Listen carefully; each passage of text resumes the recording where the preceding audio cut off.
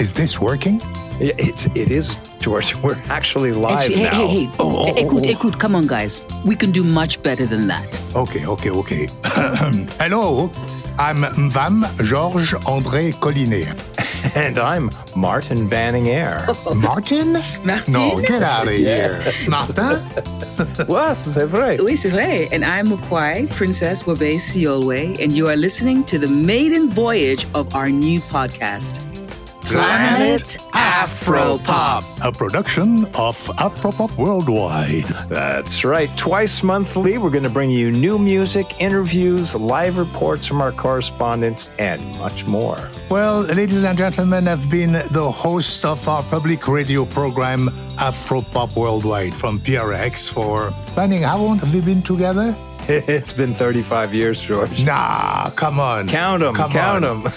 I've been married 40 years. You mean I've been married to you almost as long as with my wife? Almost as long. Oh, my God. I tell you.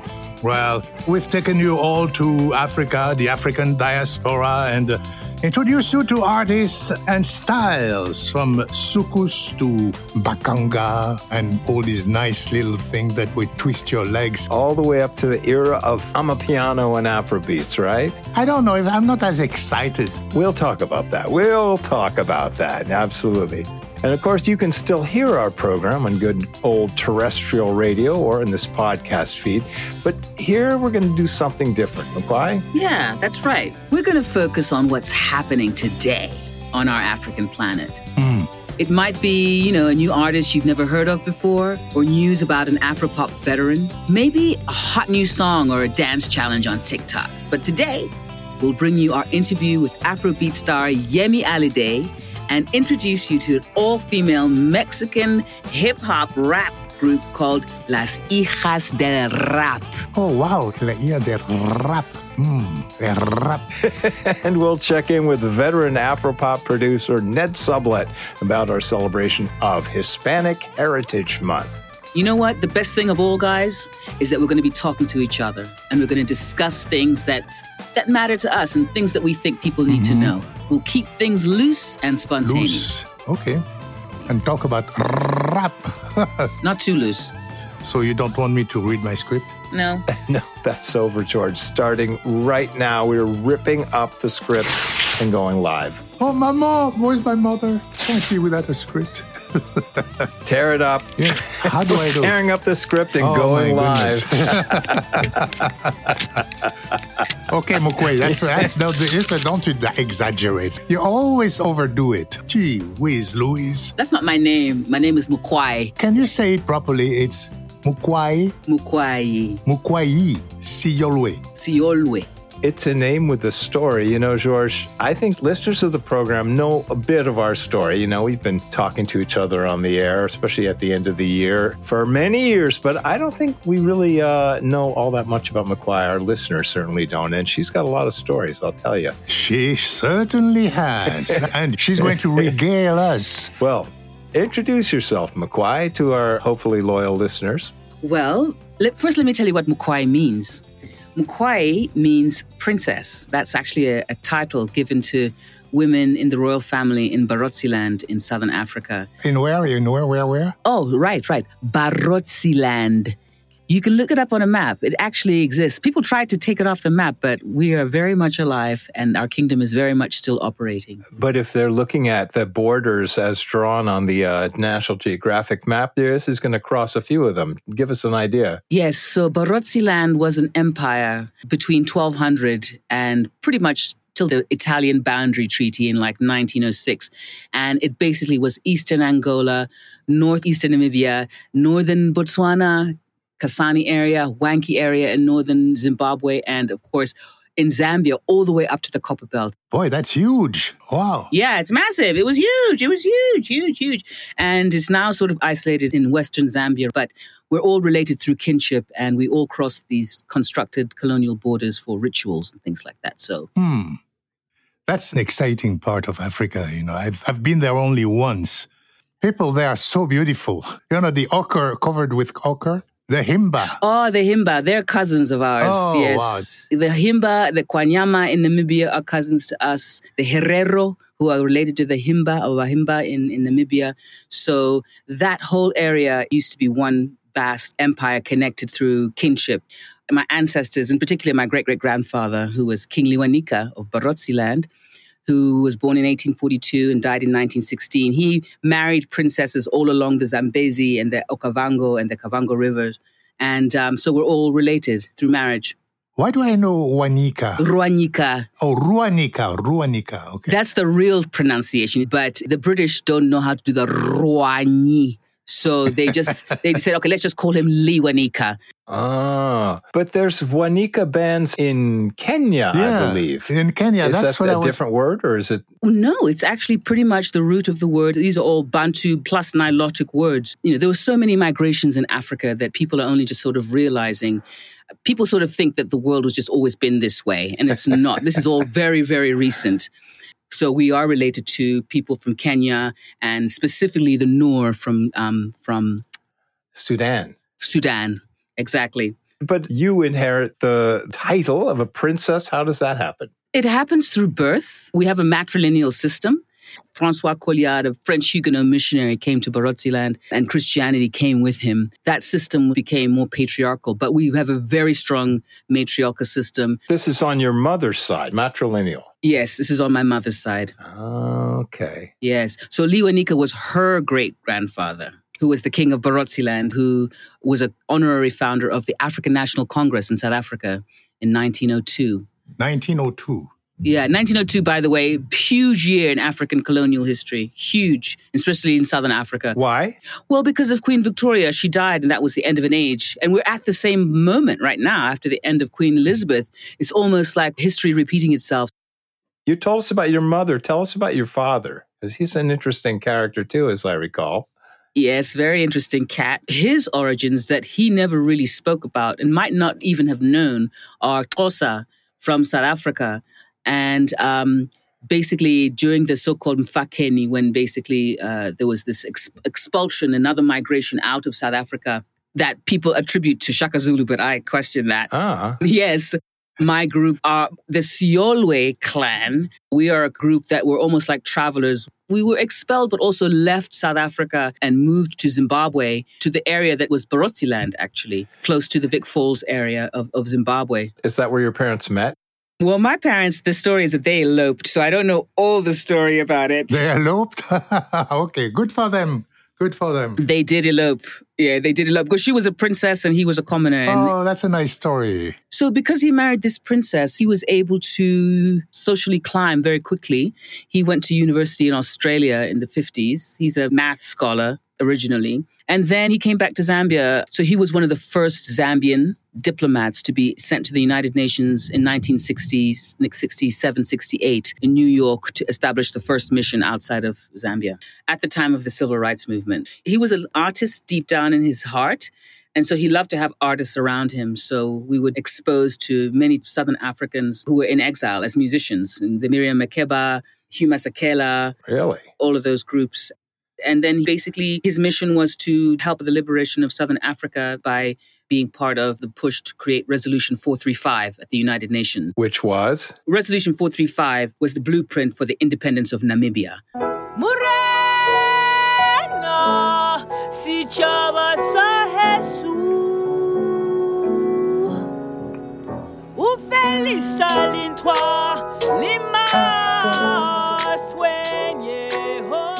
So from there, suddenly you appear at the door of Afropop.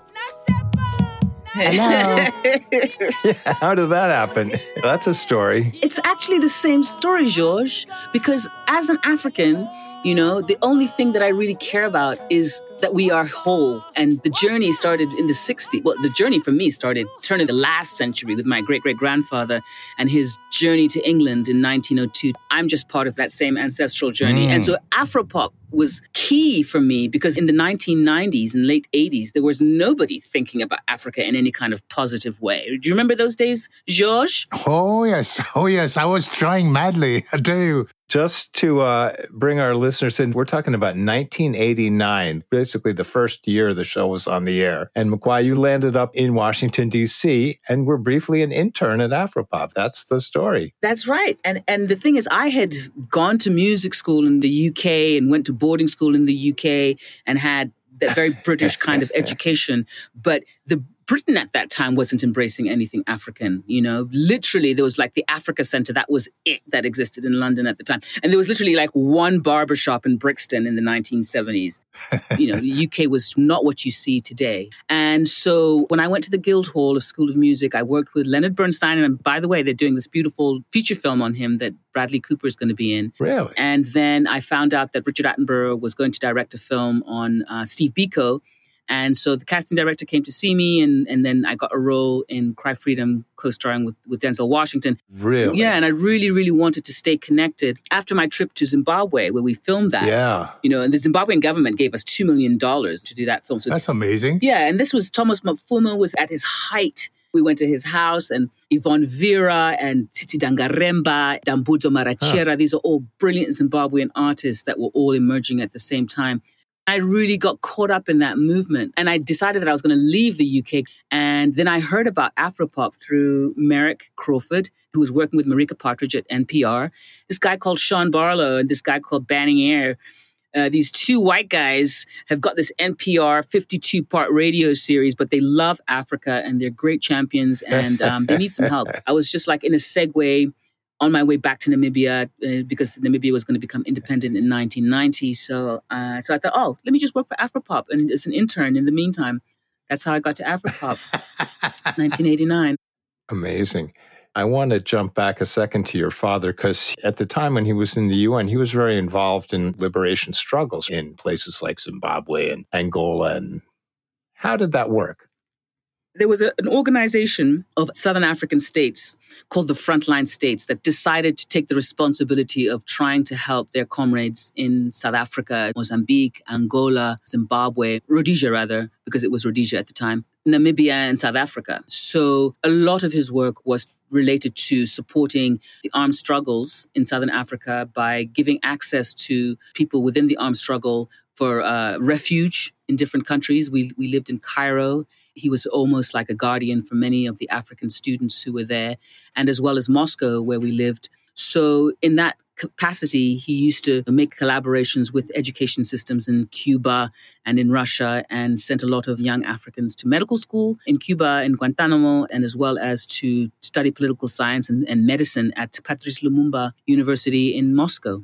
It's interesting that you were very close through your father to the machinations of the forming of the African states we know now in the early 60s. And George, you too have a lot of stories to tell about your connections to various leaders in that. You guys have lived the history, man. I've just been reading about it. Well, mine is a different story.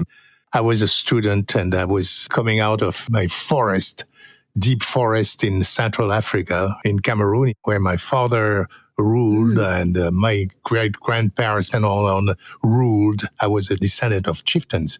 But the amazing thing is that when I came to America in 1960 exactly, it was so funny because I didn't know anything about Africa. I was born there. I was born in the forest. I knew my village, which is a little enclave in the middle of this vast ocean of trees from Nigeria all the way to Zimbabwe and all that, to the Horn of Africa, to the Bantu land. But, in New York, somebody says, "Oh, George, why don't you come with me? There's this African guy. It must be you. Maybe he's your brother." I say, "What?" Yeah. His name is Babatunde Olatunji. And I said, "What does he do?" I said, "Well, he plays drum." Well, I say, "Everybody plays drum in Africa." What does it have? He said, "Well, he is amazing." That's when I met the first time Harry Belafonte. Oh, Harry, yes. He was another person that used to walk through our life. Yeah. And he certainly walked through our Afropop life. He was a great friend to us. Yeah. Absolutely. So this is where I started my life, my grown-up life. Well, actually, I started in France where I was singing a lot. I was supposed to be the next Johnny Hallyday. the Johnny Hallyday. Right, you were an artist. Wow, I never knew that about you, but I'm not surprised. Oh, yeah. It was very funny. Well, one of the things we'll do on this podcast is obviously get to know each other better and hear a lot of these stories. And we have to talk, of course we will, about what's happening in Africa now, because with all the perspective that particularly you two bring to the table, it's very confusing to try to understand what's happening with all these changes of heads of state. And you knew a lot of these guys, George. Most of them, yes. A lot of them wanted to know me. They wanted to use you as a publicity arm? Yeah, because I was so successful with my radio show. Yeah, on Voice of America, right. On the Voice of America, yeah, that all these African presidents were saying, oh, George, why don't you come? I'll send you my plane. That sounds right. That sounds like what Daddy would do. He will send the plane. Send the plane, please. Yeah. One of the best one is with Mobutu. He sends this big, huge, I forgot, the TriStar, was it?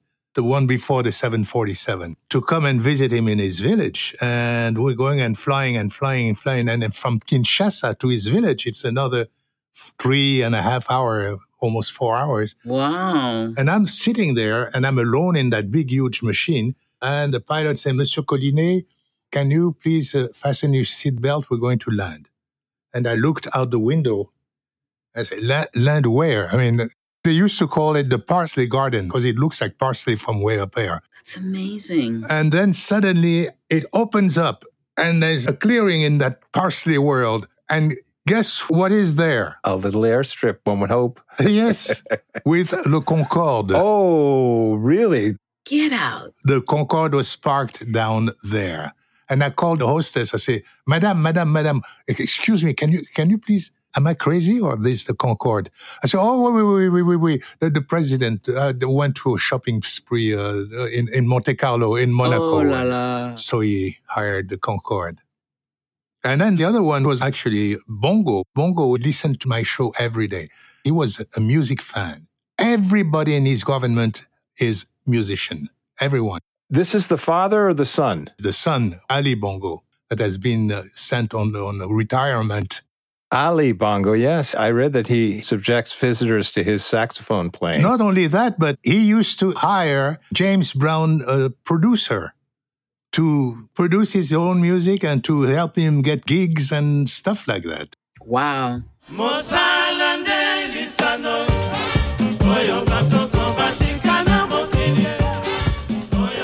Georges, were you involved in any kind of way with the Rumble in the Jungle in the Congo, the boxing match? No.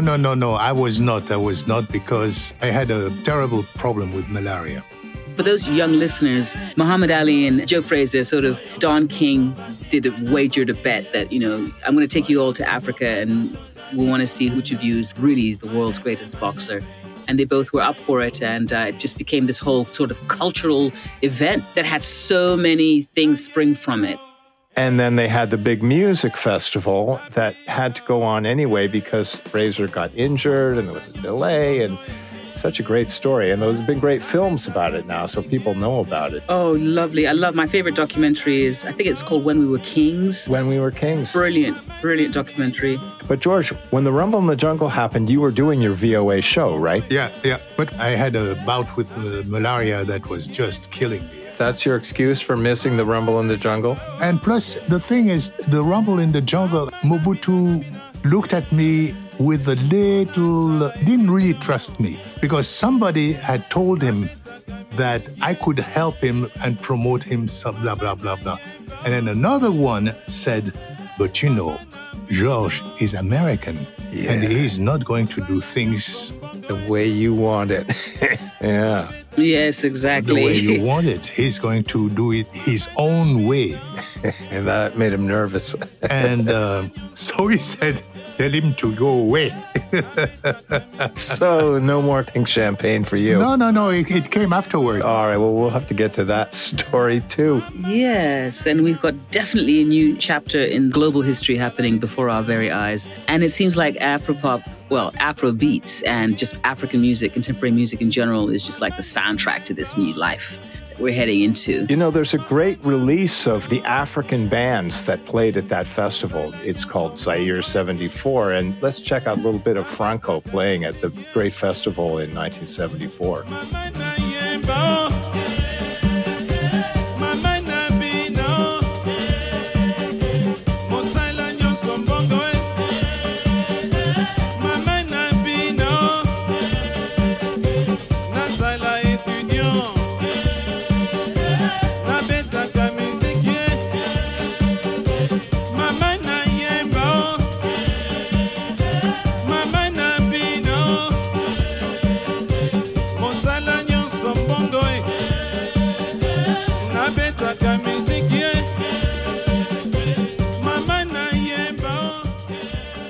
was Franco Luambo Macchiadi, my good buddy. Oh, my God.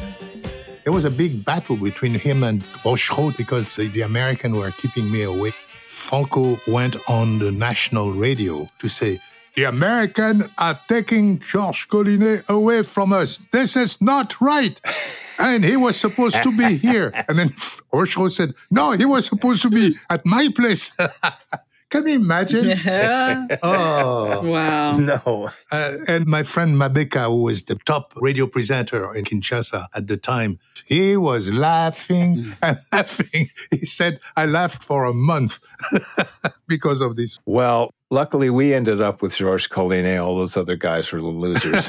Exactly. That's what I say. Bravo. So before we move on to our interview with Yemi Alade, this month and into next month, into October, is Hispanic Heritage Month. Yes, yes. And we are celebrating at Afropop Worldwide with 4 excellent programs, starting off with Cumbia, and then the Cumbia Diaspora, and ending up with Santo Domingo Blues, the story of Bachata with Alex Wolf, that great conversation you had with him.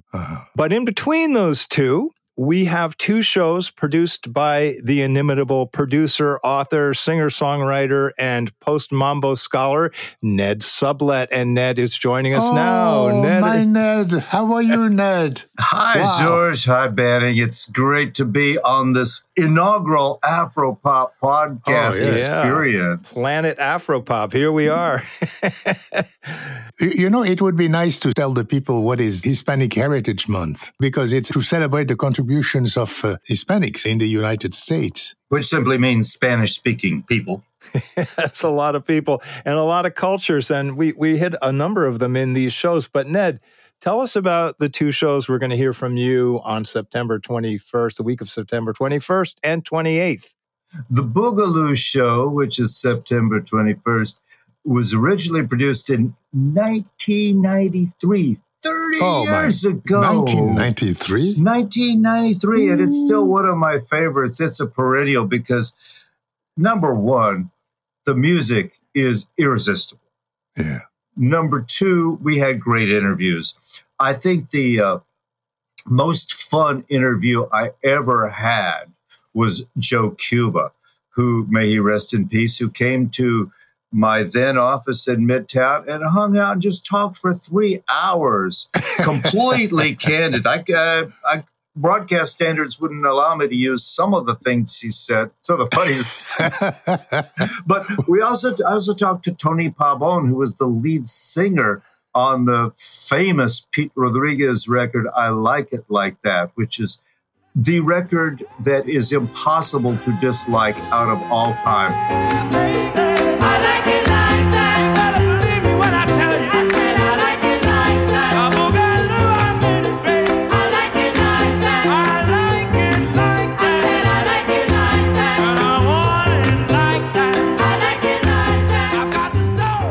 This music comes to us from a moment in the second half of the 60s when the embargo of Cuba had really taken effect.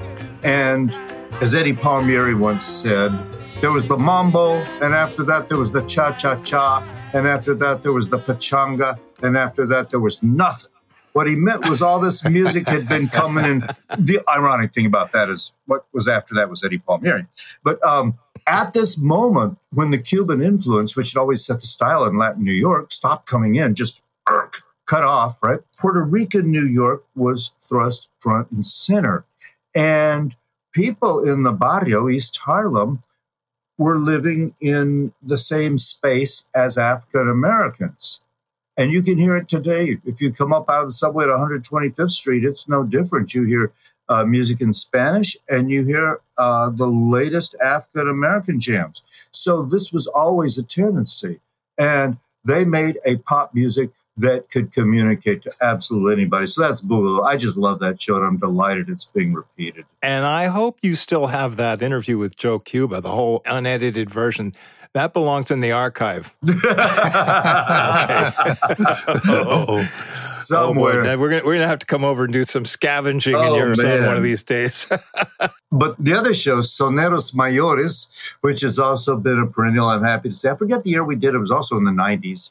And it was just to honor the two great national singers of Cuba and Puerto Rico, who were very different kinds of people with very different kinds of styles, but both of whom have been absolutely identified with the music of the nation ever since their, in both cases, untimely demises. Benny Moré from Cuba and Ismael Rivera from Puerto Rico. Now, pretty much everybody knows Benny Moré. He was kind of the universal Cuban. They love him in Havana. They love him in Miami. Ismael Rivera is known to Puerto Ricans and not as much to the wider world, which I think is too bad, because Ismael Rivera from Santurce, Puerto Rico, had a unique percussive style of soneoing or improvising his lyrics and melodies. He would sing a line of a song and fill out to the end of the line with vocal percussive syllables. Whether it was, rukutuk, rukutuk, rukutak, or belem, belem, bele, his mouth was a drum, even as it was a source of these profoundly moving lyrics.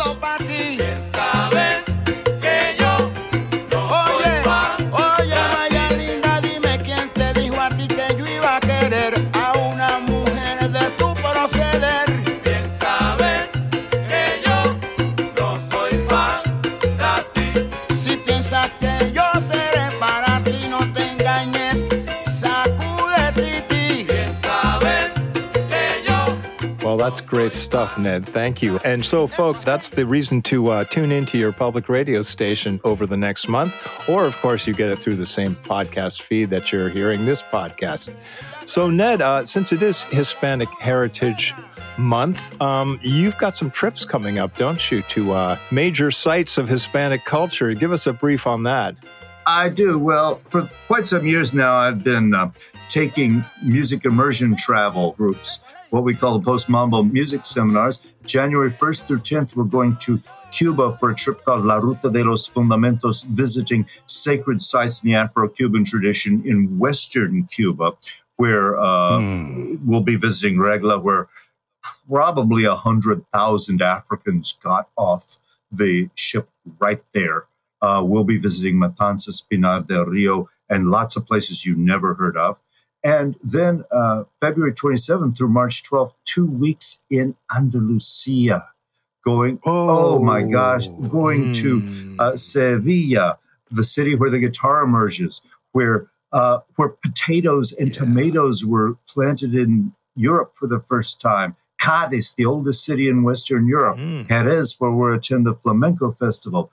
Granada, the last place in Iberia to have an Islamic government right up until 1492, and Cordoba, which people like to say was the New York City of Europe in the year 1000, with the magnificent cathedral, which is a mosque. Absolutely gorgeous. I've been there. Fantastic place, yeah. If you want to know about it, write me info at postmambo, P as in Peter, OSTMAMBO.com. Info at postmambo.com. Thank you, Benny. And thank you, Ned. That's great. Ned, you have been doing our series. It's a long series on Cuban music for, I wasn't even born yet. That's right. The 19-part Cuban Connection series, an amazing achievement, one of the jewels in the crown of Afropop Worldwide. That's another one you can check out at afropop.org. Absolutely. Thanks, Ned. Thank you, Banning. Thank you, George.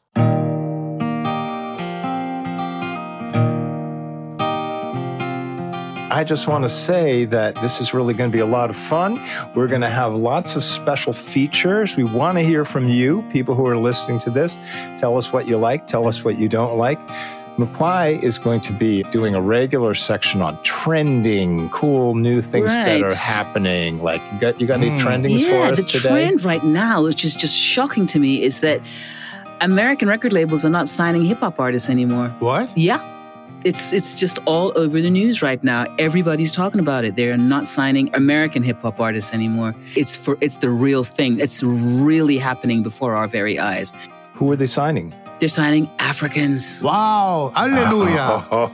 Can you believe God it? save. After all these years. God save Afropop Worldwide. We can retire now. There's a new head of Virgin Records as well in Nigeria. It's like every record label is creating a platform in Lagos. Lagos is actually the new New York City. I've been listening to so many different artists talk about it, African-American hip-hop artists talking about this real shift. Fascinating. So, as listeners likely know to this program, I have a fascination with African guitar music. I'm very old school in that way, but I keep finding new exciting things. You're a guitarist yourself. That's right. And I will be bringing occasional focuses on guitar players who I've loved or who I discover. And I think we're going to do a feature called Our Favorite Songs, where each of us will bring a song to the podcast and let the other ones hear it and talk about it.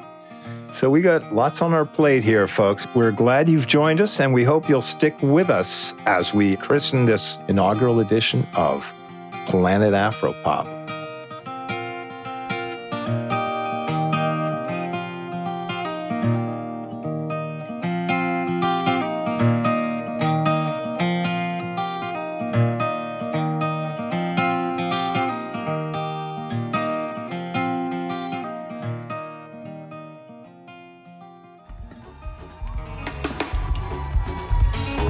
Have you heard of Fela Anikulapo Kuti?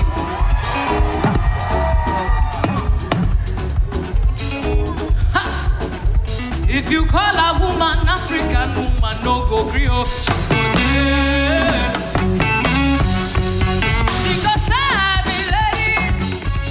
Well, welcome back to Planet Afropop Part 2. And we're going to start with Yemi Alade. Mukwae, you know her.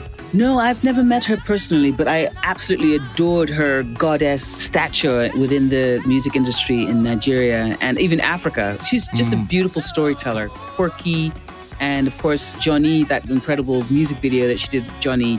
That was her breakthrough. But she's been in the Lion King movie with Beyonce, and she's won, boy, you look at her on Wikipedia, she's won every award you can think of. Oh, amazing. And you met her, Benny. I met her, yes, with Sean. We were at the incredible Nuit d'Afrique Festival in Montreal in July, and we have a number of great things we recorded there that we'll be sharing in the editions to come. But we thought we'd start with Yemi because she was just such a catch. And we got to sit with her. It was actually in the Nuit d'Afrique office, so you'll hear a bit of rustling around of things that are happening in that busy office where they put on so many acts over a period of 2 weeks. It's just a fantastic festival. And as I say, we'll be hearing more about it. But we start out with a little bit of Yemi's set from the Radio Canada stage at Nuit d'Afrique in Montreal. How you doing tonight, people?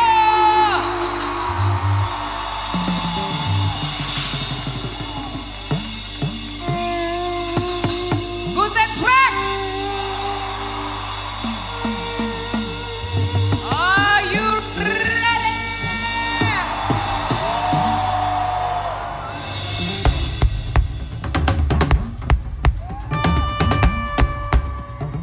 Hi.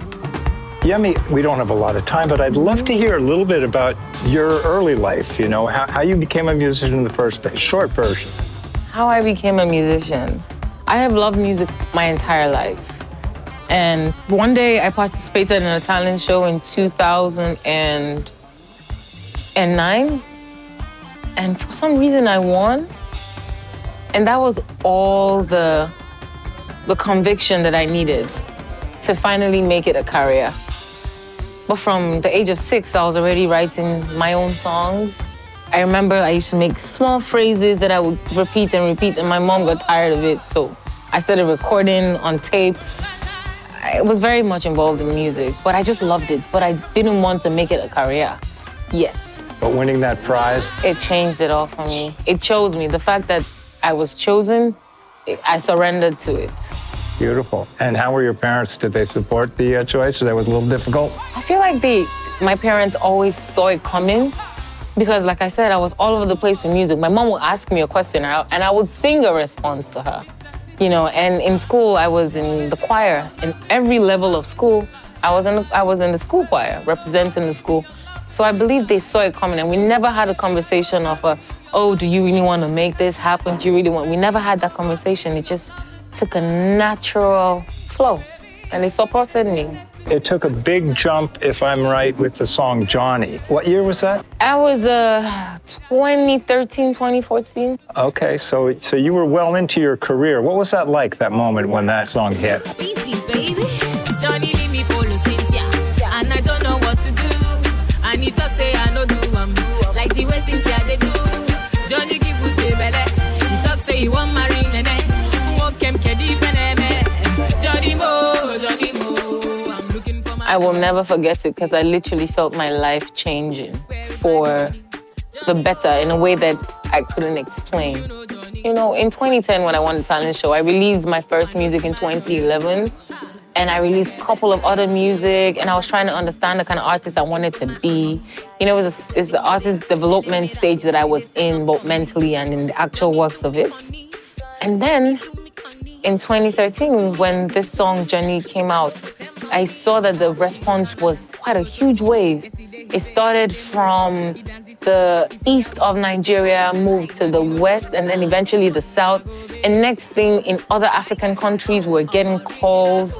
And that's when I knew something big had hit. Before we could blink our eyes, just in a blink of an eye, the entire world was gravitating to it. I knew something huge had changed for me.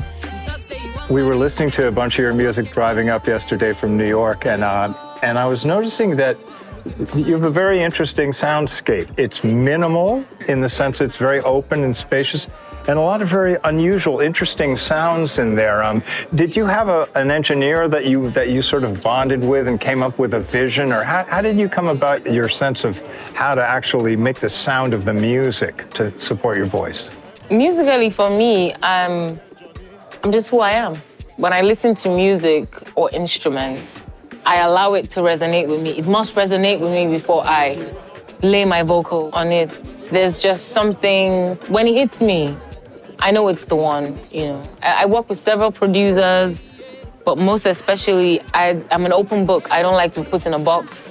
I could be singing music today that is more R&B. Next minute, I could switch to techno. But this is because I am a musical vessel. I am who I am at that point in time. There's one song on the album from last year, Baddie, that has a kind of a highlight feel to it. I'm forgetting the title. Dancehall. Yes, that one.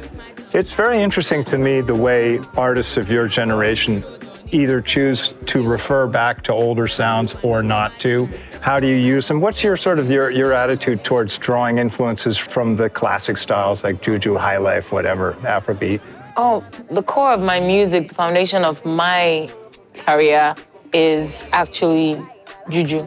But the foundation of my musical journey, that is from the beginning of inception when I was born, foundation is R&B, blues, jazz, and then rap. Even before the High Life and Juju started to make more prominence in my life. But as I unraveled and became myself, I found that High Life and Juju were sounds that once they hit me, I would feel like some kind of electrical volt go through my body. It is the one for me. Yemi, in the program for the Nuit d'Afrique here, it refers you to as the Queen of Afropop. Do you like that reference to you as the Queen of Afropop? I have been called so many things. The most important part of my being is my name because it holds so much meaning. When I was just starting off my career, I had the opportunity to choose other names I liked. Like, I wanted to go with Electra. I wanted to go with Ginger. Those were names that I felt would describe my personality on stage. But after much thought, I realized that my name, which means the one who holds the crown. Yemi Alade. Yemi Alade. Thanks be to God, the one who holds the crown. That one just solidifies everything that I am. And if you notice, all my album titles are towards royalty, towards, just the dynasty of being royal, you know. And at the end of the day, that is what is most important to me. My name is also Mama Africa. They call me Afro Queen. They call me Afropop Queen. They call me Afrobeats Queen. I have to say, Yemi Alade is a name that sounds very nice when sung, too. You sing it a lot. I know. Sometimes people walk up to me like, Yemi Alade. I'm like, okay. I did that to myself. But I love it. It's I love beautiful. it. It's beautiful. Yemi Alade, na na na. Eyre head is on up at Tamborito. Talking drums and shakara combination. I see people under the tamborito. Dancing, I guess there is a celebration. Mama wa loco, legbe odo. Mama tere no, now I'm gonna stop. Speaking of album titles, the last one, African Baddie, and the song, I was listening to the song and I'm thinking, well, in that song, who are you addressing? Are you the baddie or are you addressing the baddie? Or talk to me about the lyrics of that interesting song. African Baddie is a song that I drew inspiration from the dance hall vibe. So I make some dance hall. I definitely put the Afrobeat in there and Afropop majorly. And then I put in some R&B into that. The baddie in the song is definitely me. I am, in summary, trying to say that this particular person that I'm interested in is kind of making me want to spend my own money. Whereas normally in the world that we live today is the other way around. The guy should spend on the lady, right? So I'm like, you make me want to spend my pounds. You make me spend my dollars. You make me want to spend my time on you. But I'm a baddie still. A royal baddie. Always. The crown does not move. Does not move. That's very interesting, that role reversal where you're basically telling someone, you know, I'm not going to just keep handing you money. I said you make me wanna. I didn't say I ever spent it. The cliche is the sort of the sugar daddy who's paying for his woman, you know, but you've turned that around. I remember the first time we talked about your song Boys, which also was another of the sort of twists, you know. Yeah, true. Sometimes I go, when I'm writing, sometimes I come through the angle that maybe the guys are normally known to sing from, the direction in which they would throw their words. Most times I come from that direction. Because I mean, if you have all that money, you might as well spend it sometimes, right? That's right. So how do you see the scene developing now, in the Afrobeat scene? We talked a couple of years ago and we were talking about women on the scene. And, you know, obviously there's some very prominent ones. Now you're leading the way. Do you feel like this is a slow process or is it really starting to move in terms of just the openness for a woman in this profession? I think many years ago, it might have seemed kind of slow. But at the moment, it's moving at such a pace. It's moving at the sound of light. We have to make sure that the moment doesn't pass us. We need to latch onto it and make true meaning of it. A lot of people believed and still believe that by now, the spotlight on Afrobeats by now would have dwindled or disappeared, would have gone, but it's still here. And it's still here for a reason because the propagators of Afrobeats, the people, are not stopping. We are lighting that fire every day. And as long as we continue to do that, even if, for instance, whatever spotlight lives, we will have created something bigger than us. It's true. And that is exactly what is happening right now. It's moving at the pace that it needs to move at. We just need to make meaning of it. Some people have commented that careers can rise and fall very quickly. You know, you have people who are really on top and then, you know, they're quickly overtaken by others. Do you have any kind of strategy for longevity, you know, stay relevant, how to stay in the scene, or do you just take each day as it comes? To be sincere, if I were to tell you that I knew, then that means everybody would know the exact same thing, and we would all have the answers. But my team and I, what we do the best is just be ourselves and do what we can with all that we have, while making sure that we're making sense of it. We're doing it for ourselves and not just rushing to try and please or grab, not for the attention. I love music. Sometimes I say, I'm going to take a break, but then I can't even last a day. I mean, what am I gonna do? And so for as long as that passion, that zest is in me, I will keep going, and so will my team. And I think that, in a way, is definitely the backbone of longevity and also being original. I'm original to myself. As far as I'm concerned, there's no one like me. There's the only Yemi Alade. There's the one Yemi Alade. You might see some likeness in certain people, but there is no Yemi Alade other than this Yemi Alade. As long as I stay original, the same way we refer to people like King Sunny Ade, etc., we will be here forever, even after we're gone. So from songs you're going to perform tonight, can you pick one or two? Just tell us about those songs. So African Baddie is actually an EP, and my new album will be out in September by God's grace. But I do have a new single out now, and it's called Fake Friends. And I will be singing that one tonight, for sure. People, I have a new song called Fake Friends. Ouais, c'est bon? Ah! Irora, irora, patao, ipinalomina, mekinalomineta. Irora, irora, patao, ipinalomina, mekinalomineta. Yeah. All right.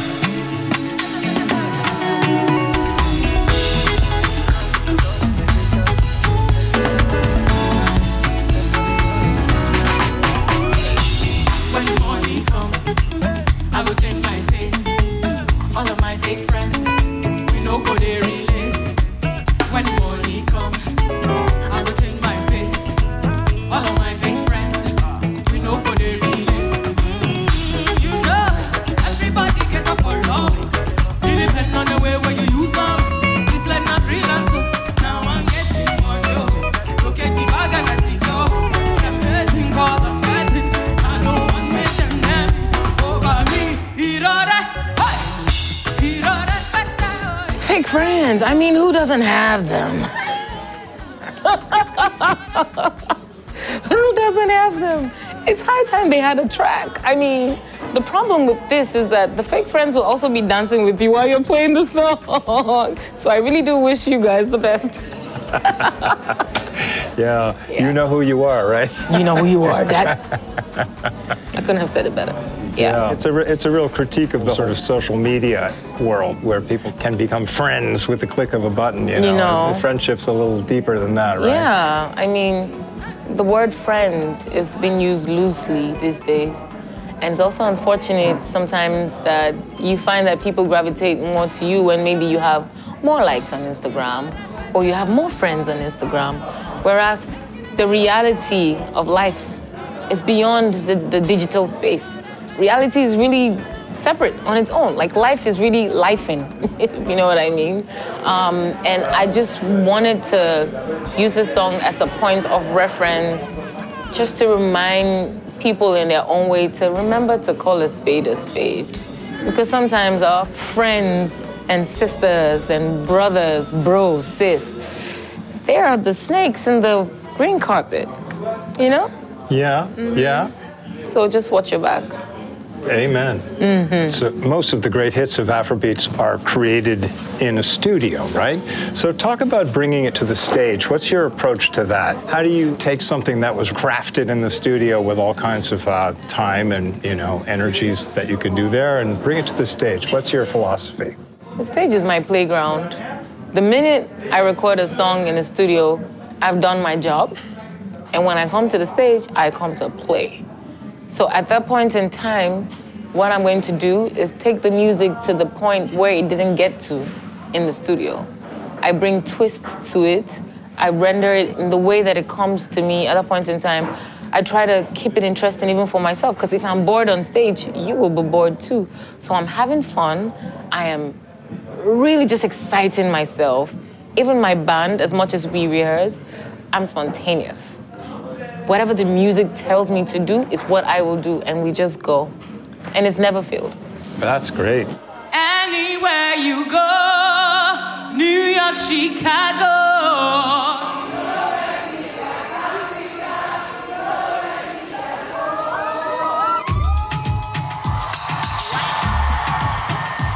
It's an African one.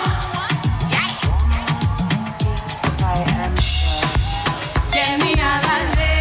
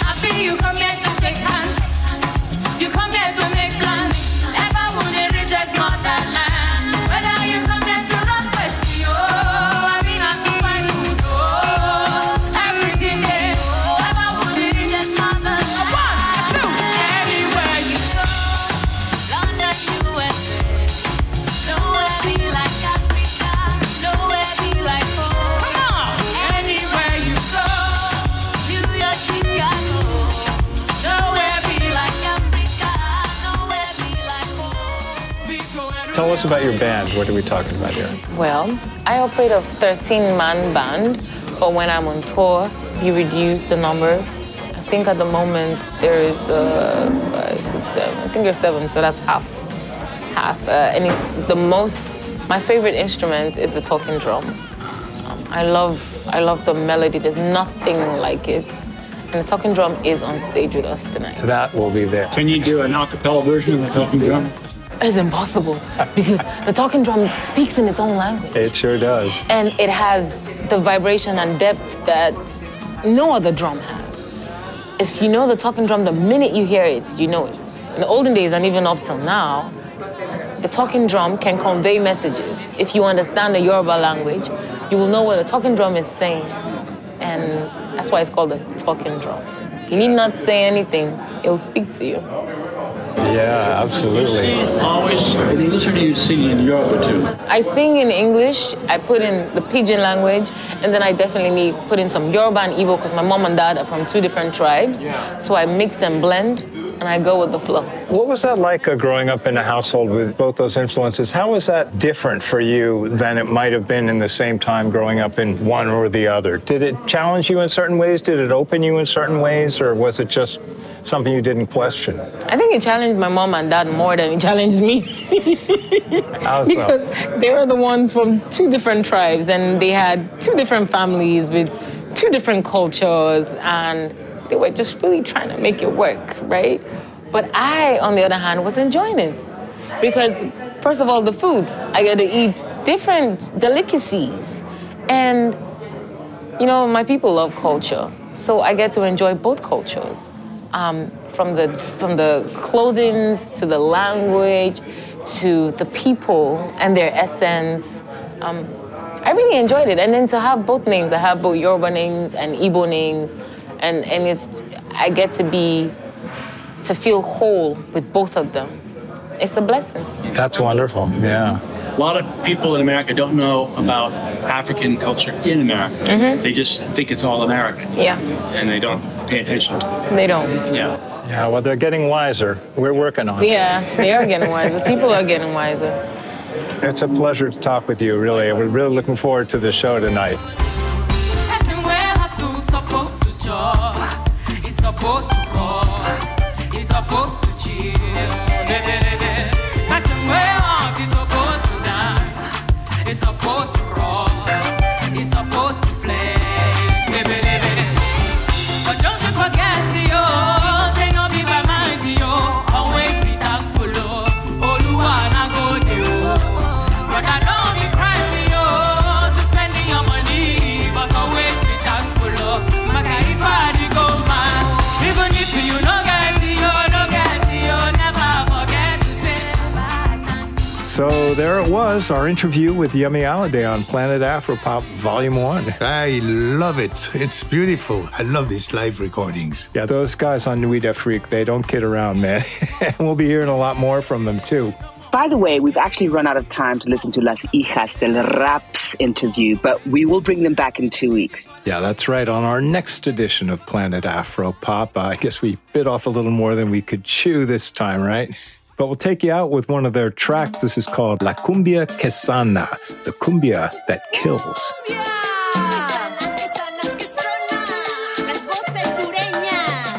Las hijas del rap.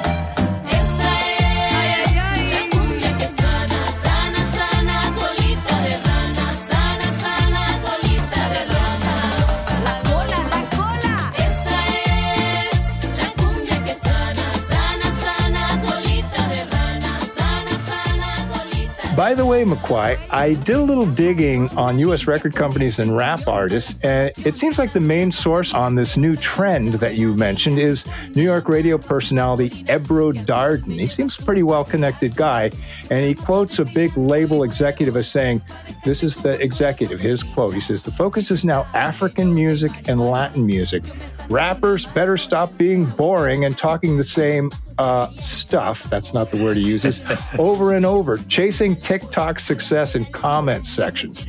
And just for a little context, in August, Lil Baby announced the launch and rebranding of his record label Glass Window Entertainment under Motown and Capitol Music Group, and he signed Alabama rapper Rilo Rodriguez as his first artist. So rap isn't dead yet.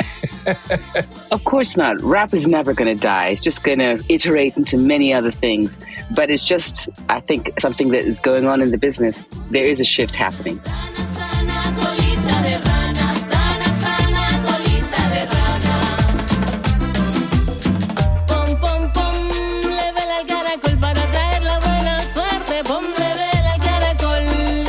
Así verás cómo se va a manifestar. Susana la curandera para darte serenidad y ahuyentar el mal agüero pa' que luego bailando la cumbia llegue el remedio, canta y llores. Las Hijas del Rap, closing out the first edition of Planet Afropop, and thank you all for staying with us.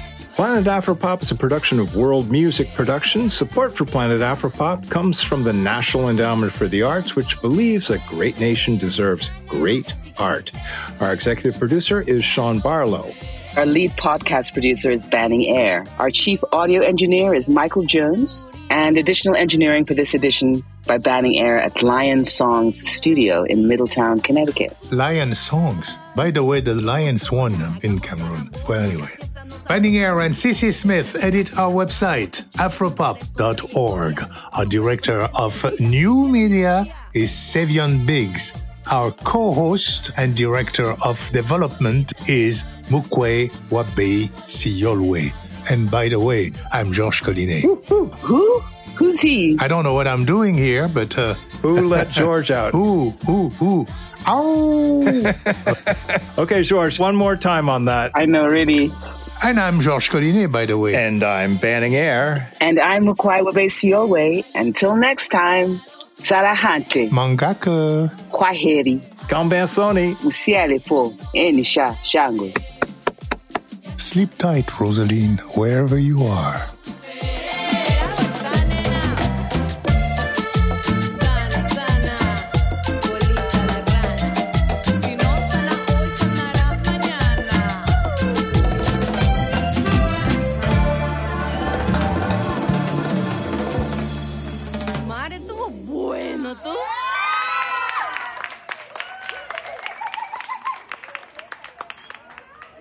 Planet Afropop. Okay, maybe we should do it in 3-part harmony. We'd probably be better at it. Planet Afropop, Planet Afropop, Planet Afropop. All right, are we good?